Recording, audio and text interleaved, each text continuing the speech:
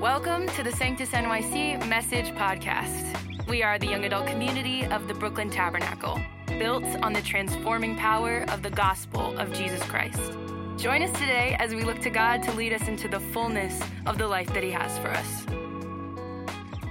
Amazing job. I could sit and keep worshiping God for another hour. Well, if I could, I just want to, on behalf of our church, Pastor Simba, Carol, the leadership, it's such a privilege for us to be able to help put this on.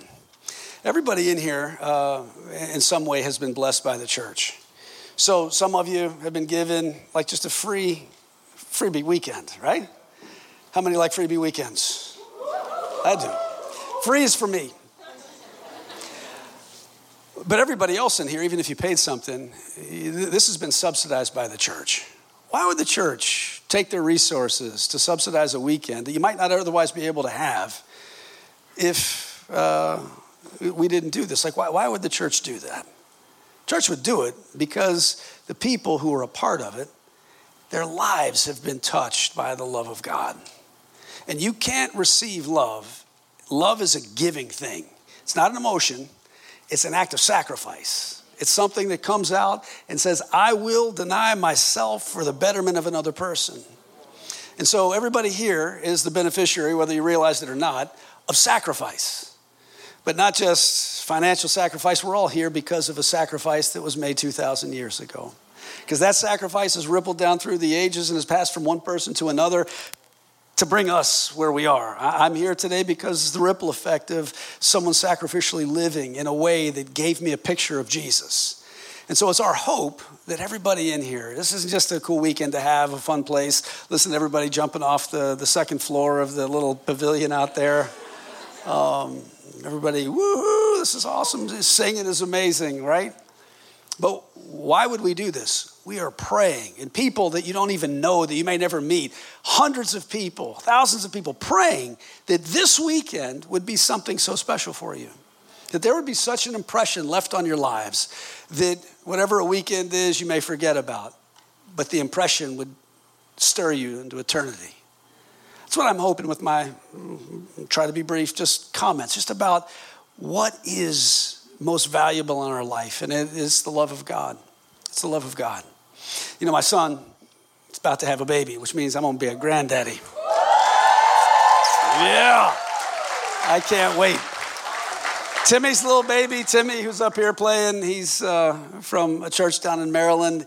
He's got one, and he's got one in his arms, right? That little guy, I was holding him earlier, and I'm like, I can't even wait. Oh, I can't wait until I get to hold my grandson. And I was reading something not too long ago, and I read this. I think it was so interesting. It says, first words that come out of a baby's mouth, what do you think they are? How many say dada? All the dudes say dada. All the ladies say mama. Scientific study, actual proof, facts here. Daddy is the word that comes out of almost every kid's mouth. First off, there can be exceptions. There can be exceptions, but this is scientifically, it's a study. And it's not just an American thing because D is easier than M. It's cross-culturally. It's in Mandarin. It's in Cantonese. It's in Arabic. Daddy comes out of a child's mouth more often than mom. First word. I think that's interesting. You can say, well, it's the way speech forms on the tongue. You can think that. It could be, well, no, the kid, I read this, somebody was saying, no, I read a bunch of different things on this. No, it's the kid bonding with the mother. They think they're one, and so they don't identify with mom because they feel like they're part of the same being almost. I'm like, nah, I don't know. Sounds a little weird. What sounds right to me is this. God has put eternity in our hearts, and that eternity cries out for the Father of eternity. And the first words that come out of a kid's mouth are, to me, a prophetic utterance of what should be coming out of our mouths as we grow and as we live and as we become all that we're supposed to be. There is a Father in heaven who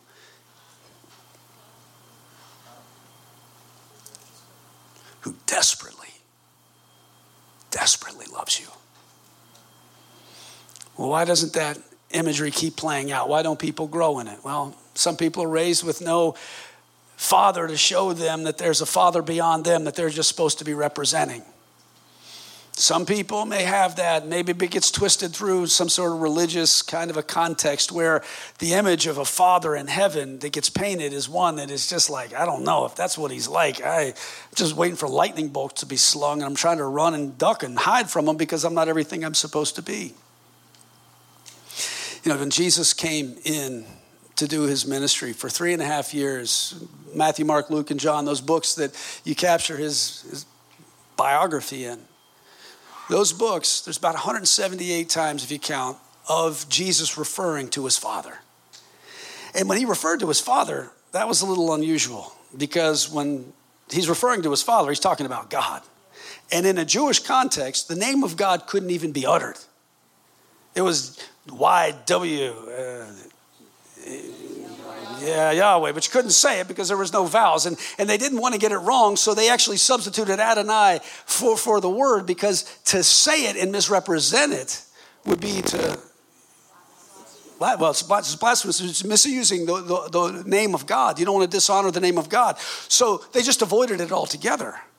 His name was so holy, so unapproachable. God stood in such a far removed context, like we were reminded of this morning. God's holy. He's not like anything that we have in this world. Our understanding of his holiness is only understood through the context of a dim glass of, as we're trying to look through it, a dim glass of our own fallen nature and a fallen world that blurs, and we don't even get the holiness of God.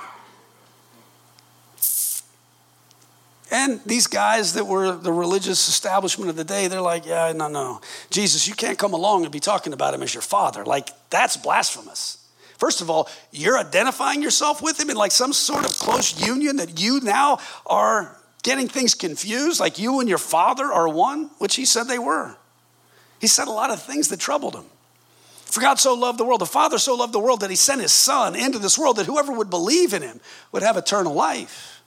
Jesus said, if you've seen me, you've seen the invisible God. What? Then that's getting serious. Like now he is identifying himself with God. And as he grew in his ministry and as he continued to talk about the fatherhood of God, it made the religious establishment more and more uncomfortable, because it exposed them for this misperception that they had. They were right in a way. I mean, God is holy and he's unapproachable, but he's not just that. The full revelation of him is he's a father. The maturity of the Christian faith is found in somebody getting to a place where they understand God, not just as God, not just as Lord, as Father. Like Jesus came to reveal the fatherhood of God.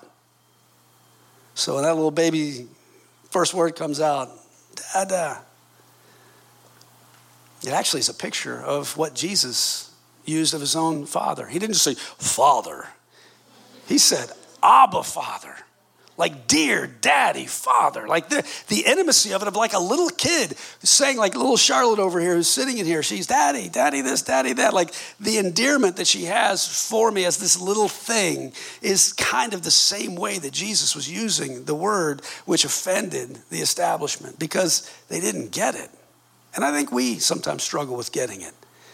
I don't know what your context is. I don't know how you were raised. I don't know if it's in church, out of church. I don't know if you had a poor father that helped you to understand or not understand what this invisible God is like.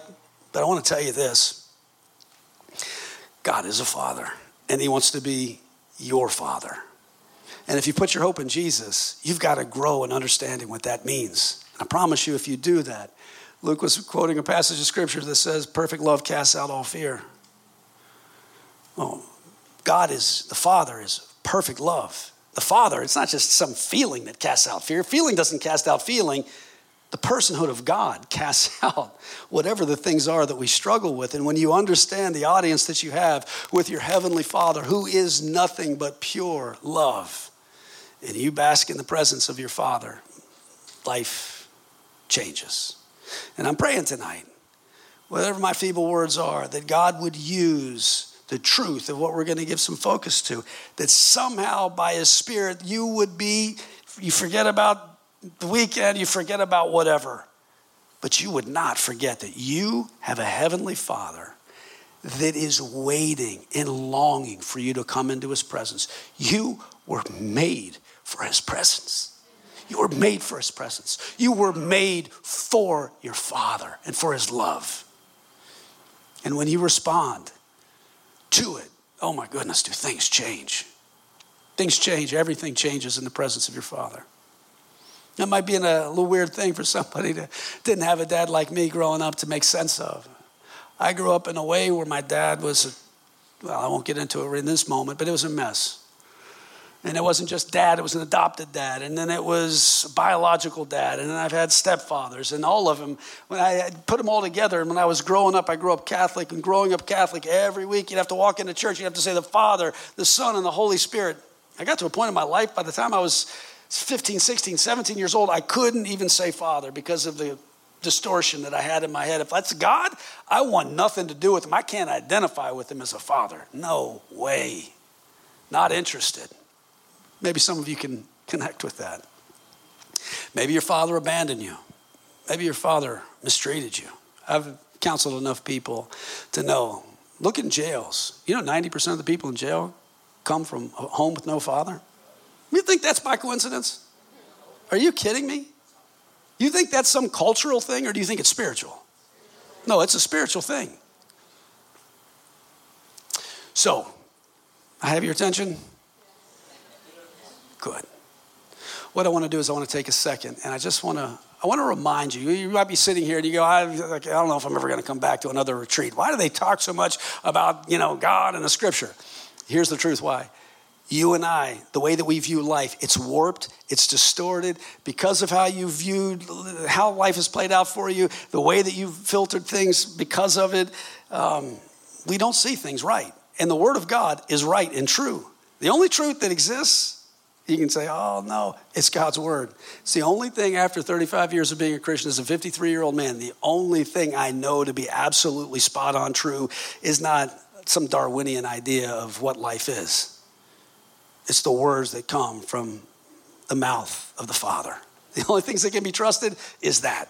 So I want to take a second. I want to remind you of what the Father says about himself so that you and I can get to a place where if it leaves an impression, it would stir us in a way that when we wake up tomorrow, as we go through whatever we're going to face tomorrow, as we go through what we're going to face when we go back, that impression of this Father who's beckoning you into his presence would leave such an impression that you wouldn't run from him, that you wouldn't think he was indifferent, but that you would run to him because you know he's waiting.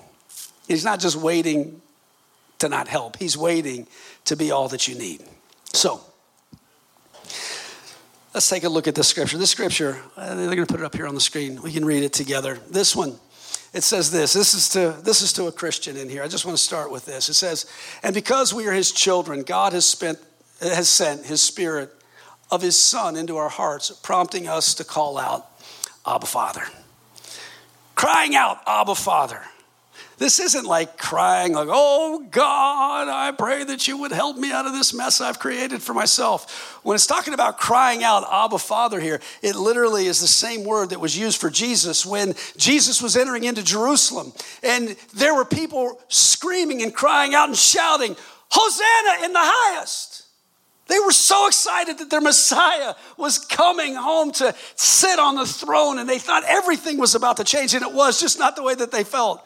Or they thought and they expected. But they were crying out. They were throwing things on the ground, taking their cloaks off, throwing it down. Hosanna in the highest. Hosanna in the highest.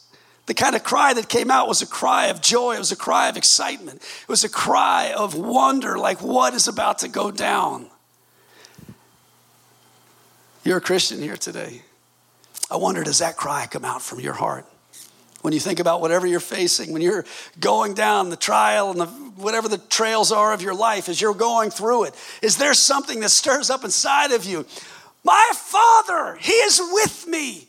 He is not going to forsake me. He'll never leave me to the end. He's going to provide. He's going to make a way. He loves me. And it becomes like a song of celebration from your heart. That's my Father. My father abandoned me, dumped my mom and I. Wasn't really my dad. Still didn't know that at the time. Didn't take the sting away. I can sometimes go, really, Dad? The Father, are you still there? I'm nothing like what you knew. We've got to get to a place where we rejoice in this. I wonder today, when you consider God as your Father, do you rejoice in it? Does it stir wonder and excitement and awe and all the different expressions and words you can use for what that Father's going to be to you? Or are you walking in fear? Are you walking in discouragement? Are you walking wondering whether he cares about your next step? He cares more about your next step than you do. He cares more about your brokenness. In the depths of pain that you think that you've experienced, we're going to find out in a second, he knows it even more than you. And he's done stuff for you so that that can be made a comfort and a solace and a healing to you. But I just want to say, if you're a Christian in here today, or maybe you think you're a Christian and you've never had that kind of a stirring in your heart where you say, God is for me. He loves me. He's my everything. I celebrate his goodness in my life. That's what commands me. I can't help but cry out about the goodness of my Father. It's the way we're supposed to live. That would make evangelism so easy. People walking around, they can't shut up about their Father. Like, why are these people talking about how great this God is? He's like a father to them. Yeah, and he's amazing. Everybody was made for a father. That eternal thing that's in everybody's heart, it gets stirred by those kind of declarations and that kind of excitement. It bears witness to somebody like, that's real. That's right.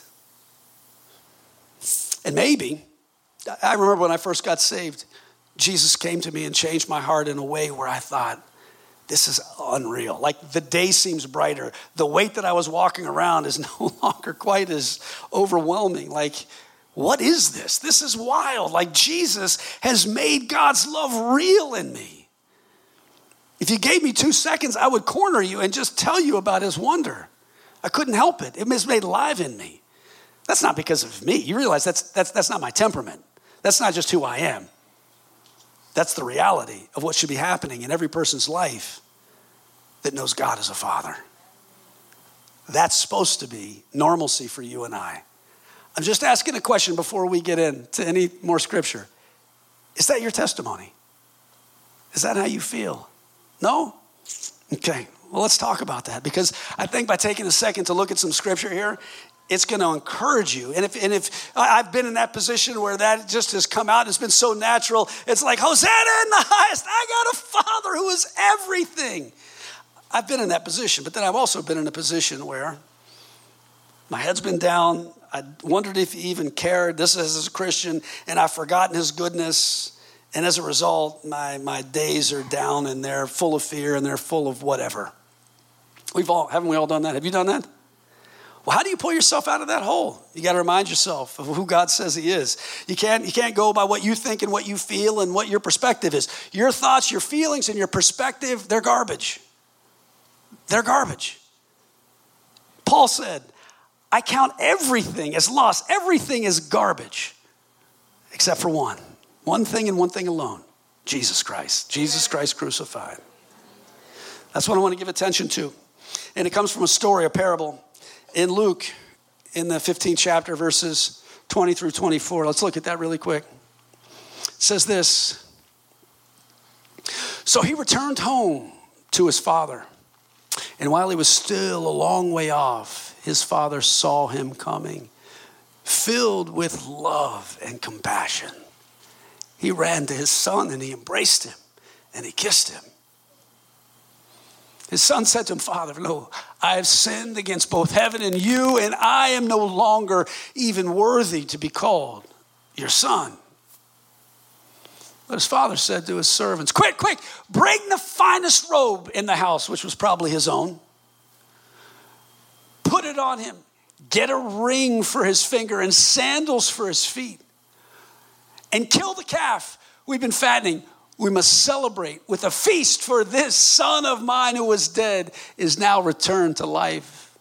He was lost, but now he's found. So the party began.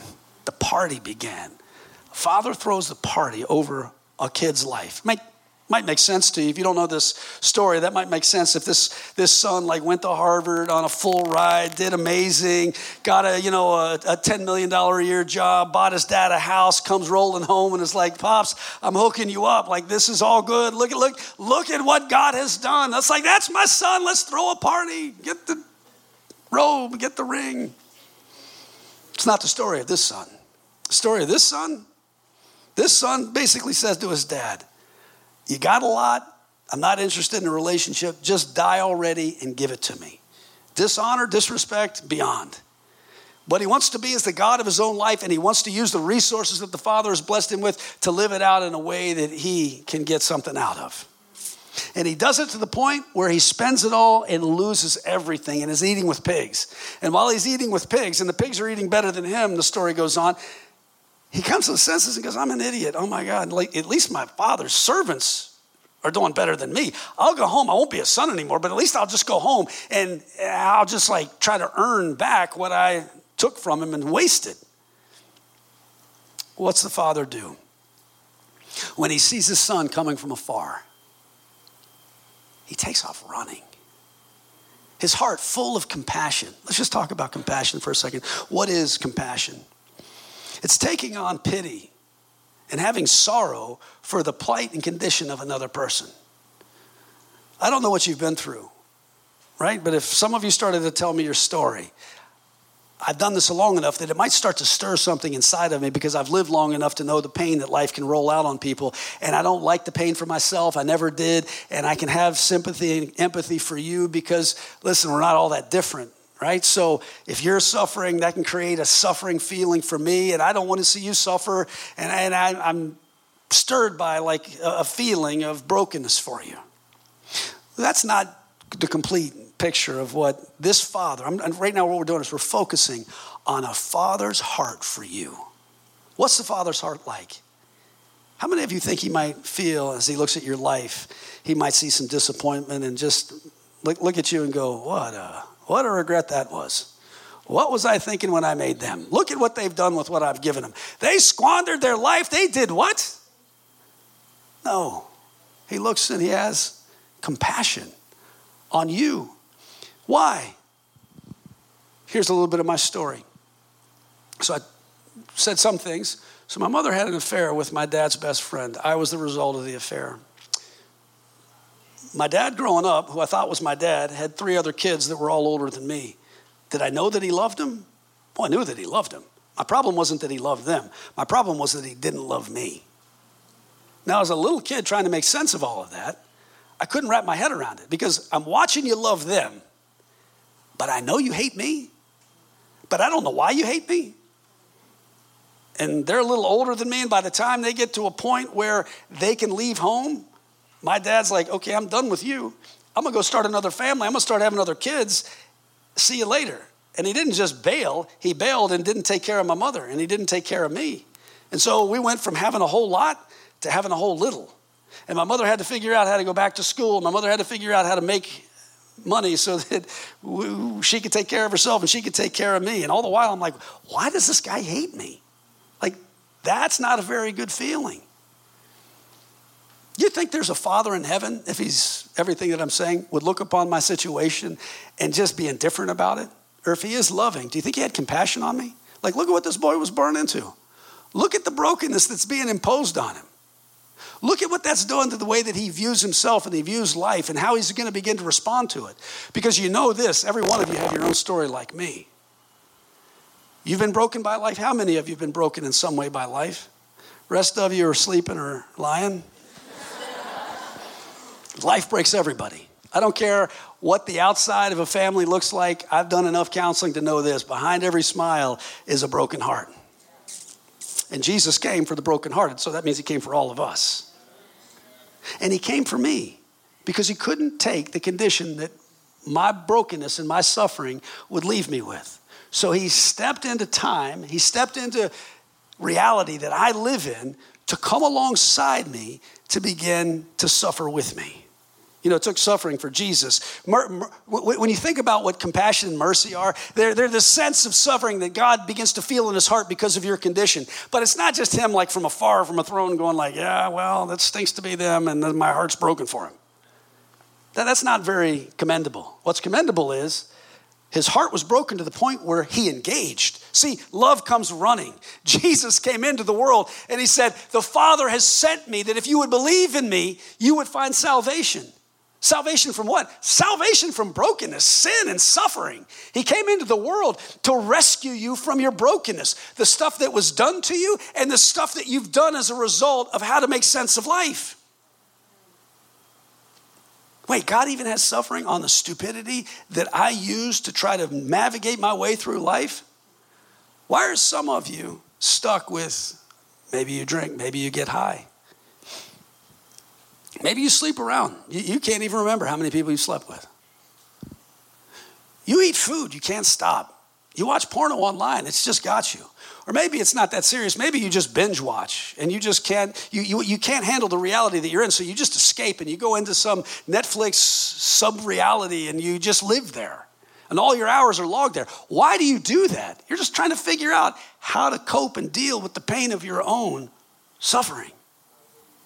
Do you not think God has pity for that?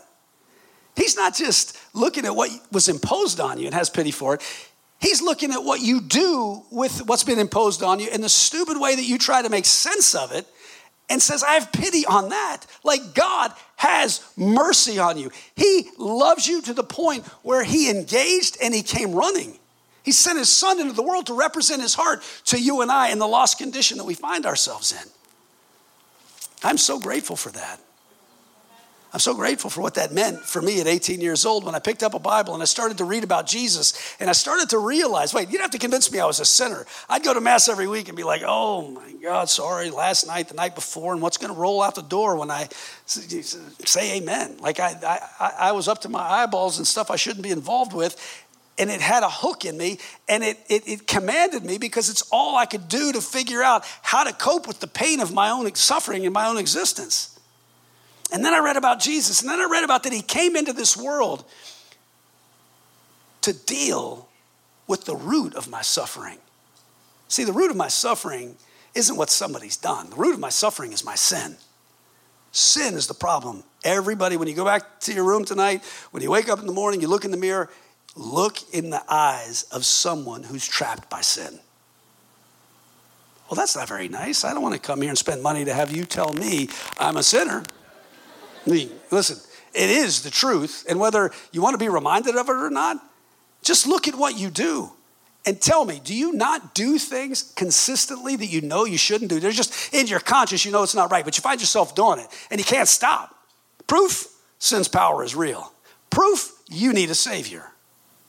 And that Savior has such compassion on you that he came to do for you what you couldn't do for yourself, which is what?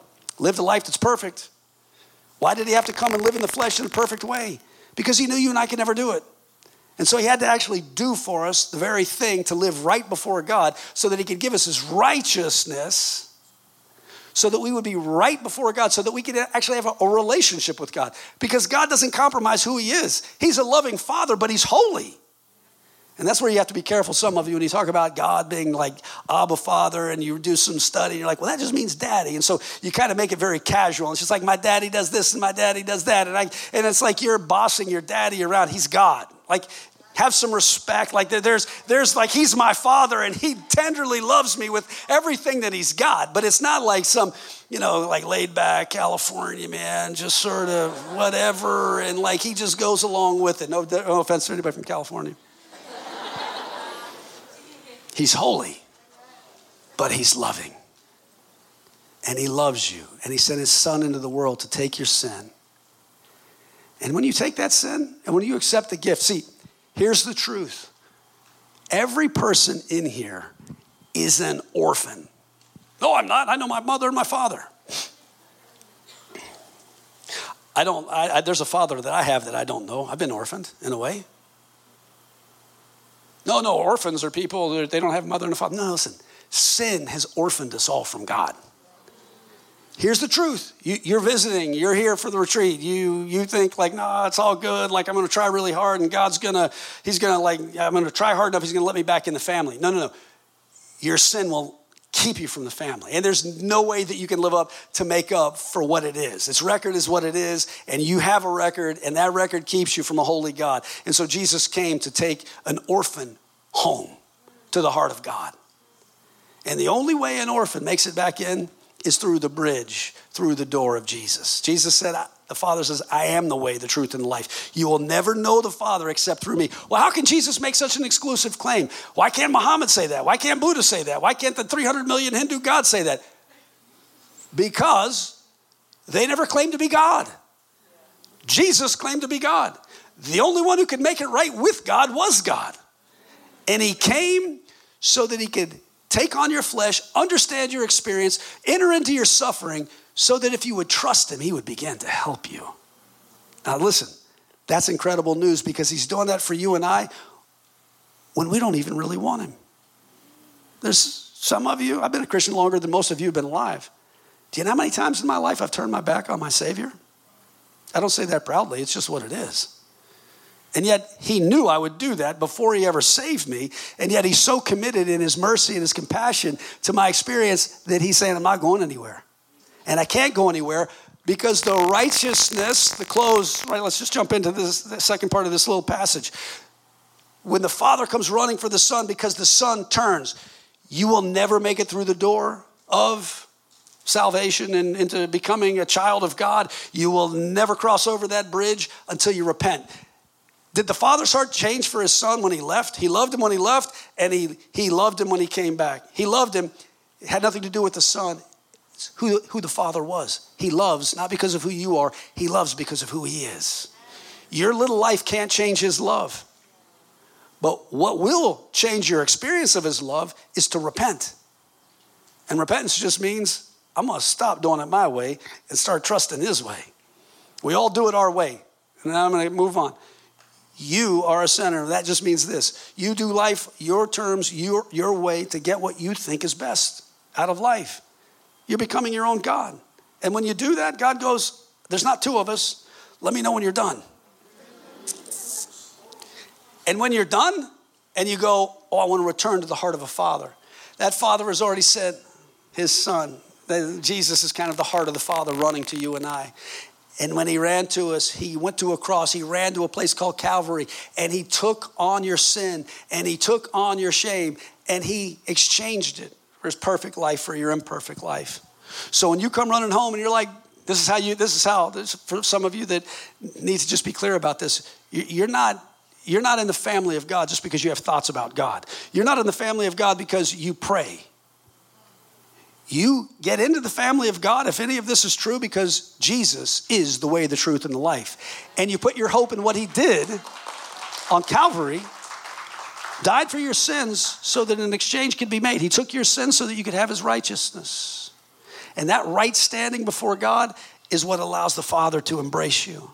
See, the Father ran after him because he knew he had repented, and he loved him, and he put his arms around him. And when he put his arms around him, he put his arms around him, and he wanted to then begin to impose into his life what he's always purposed for him, which is what? Right standing before him.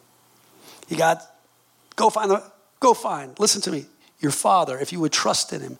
There's nothing you've done, there's nothing that you'll ever do that'll undo your right standing before God, because Jesus is your living righteousness. When God looks at you, he has to look at his Son. Your life gets filtered through his Son, and there is no shadow in him. So if you hide in him, then the Father has to look at you through him. And when he looks at you through him, it's a picture, you're decked out with some righteous duds. You've got robes of righteousness. And there's nothing that can ever change that. I didn't get one amen from that, but listen to me. Listen to me. Your hope in Jesus, as you've trusted him to save you, is the Father can never, ever change his view of you. Tomorrow, you're going to go back home. And trust me, you're going to stumble. You're going to fail. And when you do, you're going to be tempted by an enemy to go, oh, I can't look up. I just had a great weekend. What the world just happened? How did I go back to that stupid thing? And the Father's going, stop. Come here. No. Don't look down. Don't run away. Come here. Let me love this out of you. See, the robes of righteousness are the things that allow God to embrace you. And if it's going to get out of you, it's going to get out of you through his love. It's in his kiss. It's in his embrace. It's in his hug. It's in him looking in the eyes going, you're still my son. You're still my daughter. That'll never change. Open your heart. Receive my love. That's a choice. It's a choice you have to make, but it's a choice you have to be mindful of. God has given you, if you put your hope in him, he's given you clothes of righteousness. Nothing will ever change that. I think that's something worthy of applauding God for, thanking him for. Jesus, thank you for what you've given me. It'll never change. You'll never be before a Father in heaven. You're going to get a new body. You're going to get a new package to be able to live out eternity, and it's going to be perfect.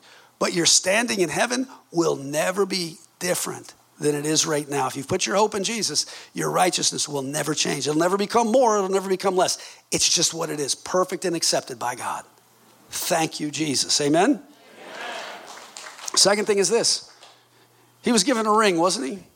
What's so special about a ring back in the day? This is the Father's heart for you. Ring symbolized authority. Ring symbolized your ability to legally represent your Father in this world. That ring represented, not everybody had a ring, but that ring represented there's some riches behind it too. So it represented riches that have been invested into you. It represents authority. It represents power. It represents the ability for you to engage this world in a way that allows the full meaning of that life to be at your discretion, to be used by you so that the Father's interest can be represented. That's not a little thing. You're like, I don't see a ring. Where's my ring? That's a picture. The seal of your salvation is the Spirit of God that's been given to you. That Spirit is your authority. That Spirit is your riches. The Spirit of God is the one that has the power to help you with whatever you're facing. And that Spirit is with you until you're taken home. He is with you. He will never leave you. He will never forsake you. He will always try to fight with you, through you, in faith to see all that Jesus has for you come to pass. He is with you to the end. But if you don't believe that, some of you in here as Christians you're caught up in sin, right? You could have come here with your girlfriend and you're sleeping with her. Yeah, we love each other. It's called immorality. And that's actually, you're sleeping with somebody that God's not like, that's all right. But I can't help it. Fair enough. Sin's got power. I can't tame. But he's given you his signet authority, his Spirit in your life to help you live this life out in the most godly way. The Father is so for you that he's given you everything that you need in this life to live it out in a way that will bring blessing to you, that will bring honor to his name, and that will advance his cause in this world. His Spirit will never leave you or forsake you. Now, you can exercise that authority in your life if you're struggling with something and go, in Jesus' name, I am going to stand and hold my ground. I'm not going to look at that thing anymore. My tongue is not just going to go talking about people in ways it shouldn't be talking about people. I'm not going to lust over this, or I'm not going to get high over there. Like his power is with me to help me to overcome. That authority is mine, and in Jesus' name, I'm going to exercise it.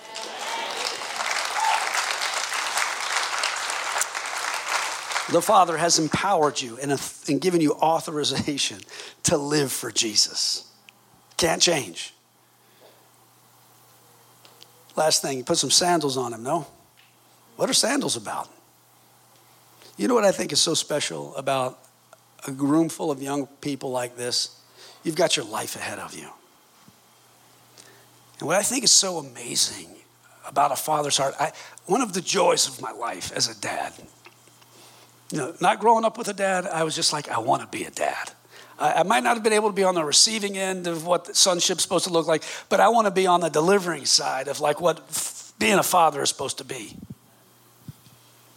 And one of the great joys of being a dad is watching my kids grow into what God's purposed them to be. Like I sit and watch and I just think, God, you're amazing. You're amazing. And you could ask them, I think they would freely confess this. They know I would do absolutely anything to help them with whatever they felt like God called them to do. I'd cheerlead them. I'd resource them. I would lay down so that they could walk across me to get where they need to go. Like that's what the heart of a parent is. I don't know what the purposes are for them, but I've spent their life trying to make investment into them so that they could walk into what God's called them to. Why am I saying this? Because there's a Father in heaven who considered your life, who considered how you would be put together, who considered the place that you'd be born into, understood all the brokenness that you would receive, but figured out a way that you would work through it, that you'd be able to use it and capitalize on it in a way where you would know him more, and through whatever you've been through, be able to make him known in ways that only you could make him known. He's got a purpose for your life. He's got some direction and some destiny that he's trying to walk you into. God cares about the steps that you take. He's given you these sandals that would help you to walk out his purpose. You know, a slave, back in the day, they would take the sandals from the slave. Why would they do that? So the slave couldn't run away. It's kind of hard to run if your feet are getting jammed up. You can't run as swift as you could if you had some sandals and shoes on. So slaves were always shoeless. But the children of the king, they got shoes because they got kingdom purposes they're supposed to be busy with. And that kingdom purpose, listen, my brother and sister, whatever you want to do, whatever you aspire to, I don't know what you want to get paid for. It's irrelevant. I don't care, and God doesn't care what you get paid for. Oh, are you serious? No, I want to be a doctor. I'm going to get paid a lot. Good. Use it for the kingdom of God. But he's not calling you to be a doctor because there's something special about being a doctor. Through being a doctor, you'll be able to minister to souls. Being a doctor, you'll be able to touch people's heart in a vulnerable way like nobody else could. Forget about how much money you get paid. You'll be able to impart the resources of eternity into a vulnerable soul in a moment of crisis. That is invaluable. I want to be a teacher. Good. God bless you. Don't go along with the DOE's program.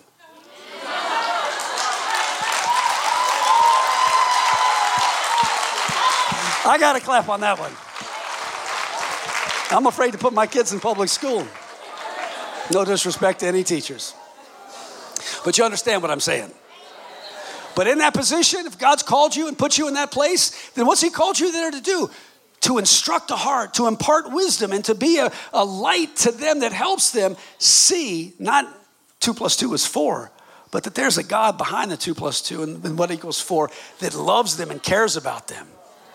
The difference that you can make being a teacher in the life of a kid is invaluable. It's a calling. It's not about reading and writing and arithmetic.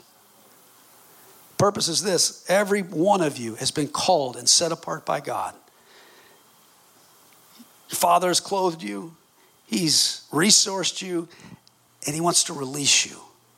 And he's watching over your footsteps. Some of you are losing peace. Like, well, I don't know if should I go left? Should I go right? Listen, just stay where you are until he instructs you. He'll instruct you because he loves you. He cares more about your next step than you ever will. His glory is wrapped into the steps that you take. When you fulfill the purpose that you were made for, you glorify him. He cares. The cross isn't just about forgiveness of sin. It's about you fulfilling what he's called you to do. He cares about it. There's value to it. I hope you see the value in it. This Father that has invested so much into you, the life of his Son, the resource of his Spirit, and the wisdom of some plan that he's got for you to live and walk out. All that together, listen, that's life. There's nothing more than that. And that's because there's a Father in heaven who desperately loves you. As Luke was saying before, he's pleading with you. I'm just a guy. I'm trying my best to use words in the heart that he's given me to remind you of how much he desperately cares to help you. But the truth is this: all I've done is try to remind you of what God's word says. You have to open your heart to it. If you don't open your heart, you'll never know the truth of what I'm saying. It doesn't happen against your will. What kind of a loving Father would impose on you something that you don't really want? Wouldn't be love anymore, would it? It'd be tyranny. He's not a tyrant. He's a merciful Father. And he wants to show you mercy today. I ask you to close your eyes.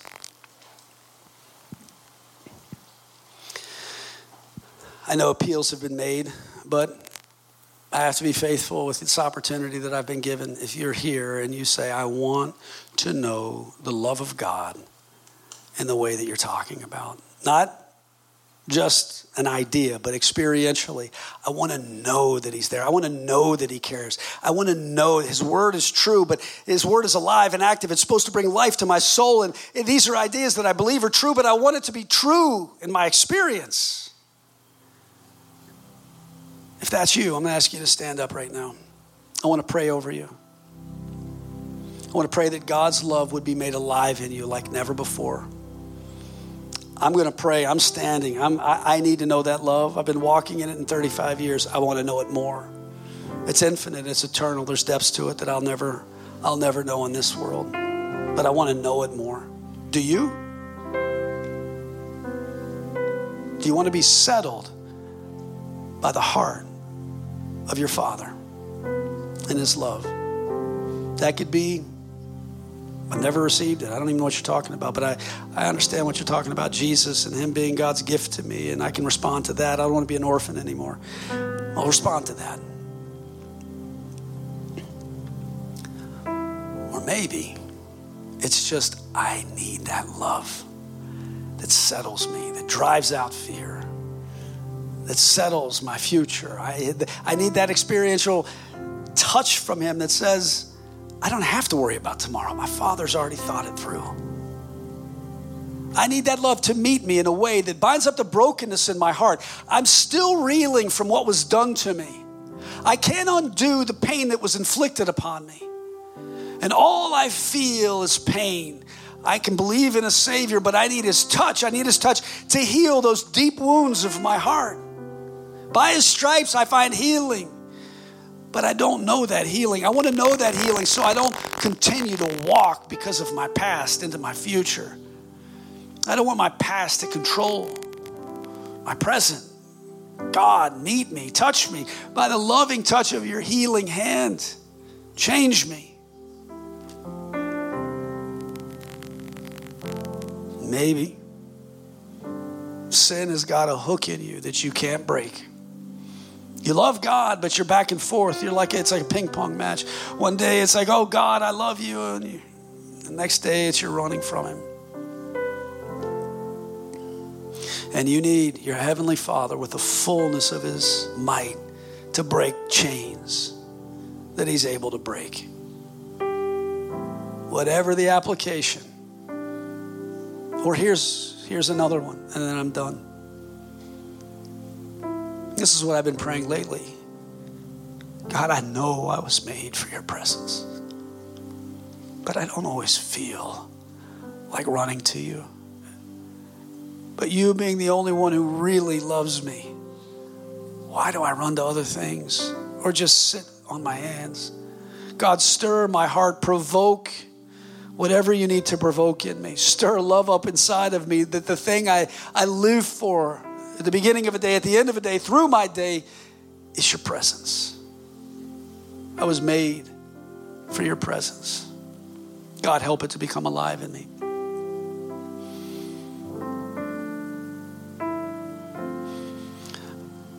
Father, I thank you for my brothers and sisters who are standing.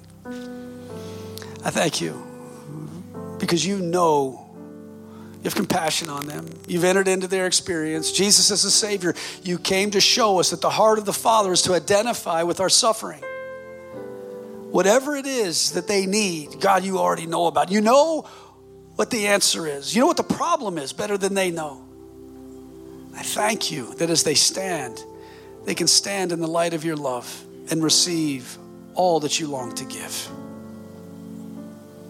I pray in this moment, God, as they're standing in faith, opening their heart, reaching out to you, God, that heaven would open up, that love would be poured out, and that, God, they would be marked tonight, that they would be marked into their tomorrows with your love in a way that becomes life-defining.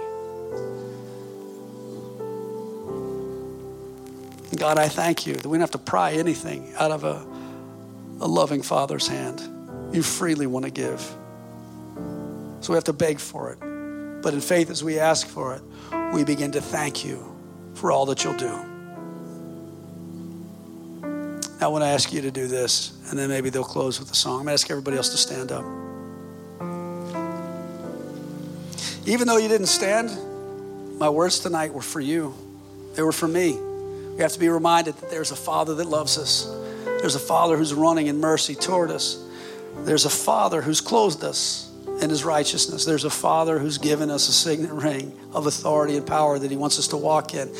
Out the purposes and plans he has for our life, that we would fulfill what we're here for, and that we would walk out his love and make it known in the world we're in. I'm going to ask you to do this. If you're here with your wife, you can pray with your wife. If you're here as a dude, don't find a girl that you want to ask out. Find a brother. Sister, you find a sister. And I want you to begin to pray over each other's life that God would make his love alive like never before in that person. Pray over them that God would open up heaven and make that love real.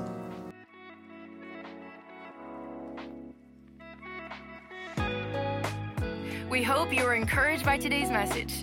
To connect with us, visit our ministry page at brooklyntabernacle.org, or you can follow us on our Instagram at Sanctus NYC.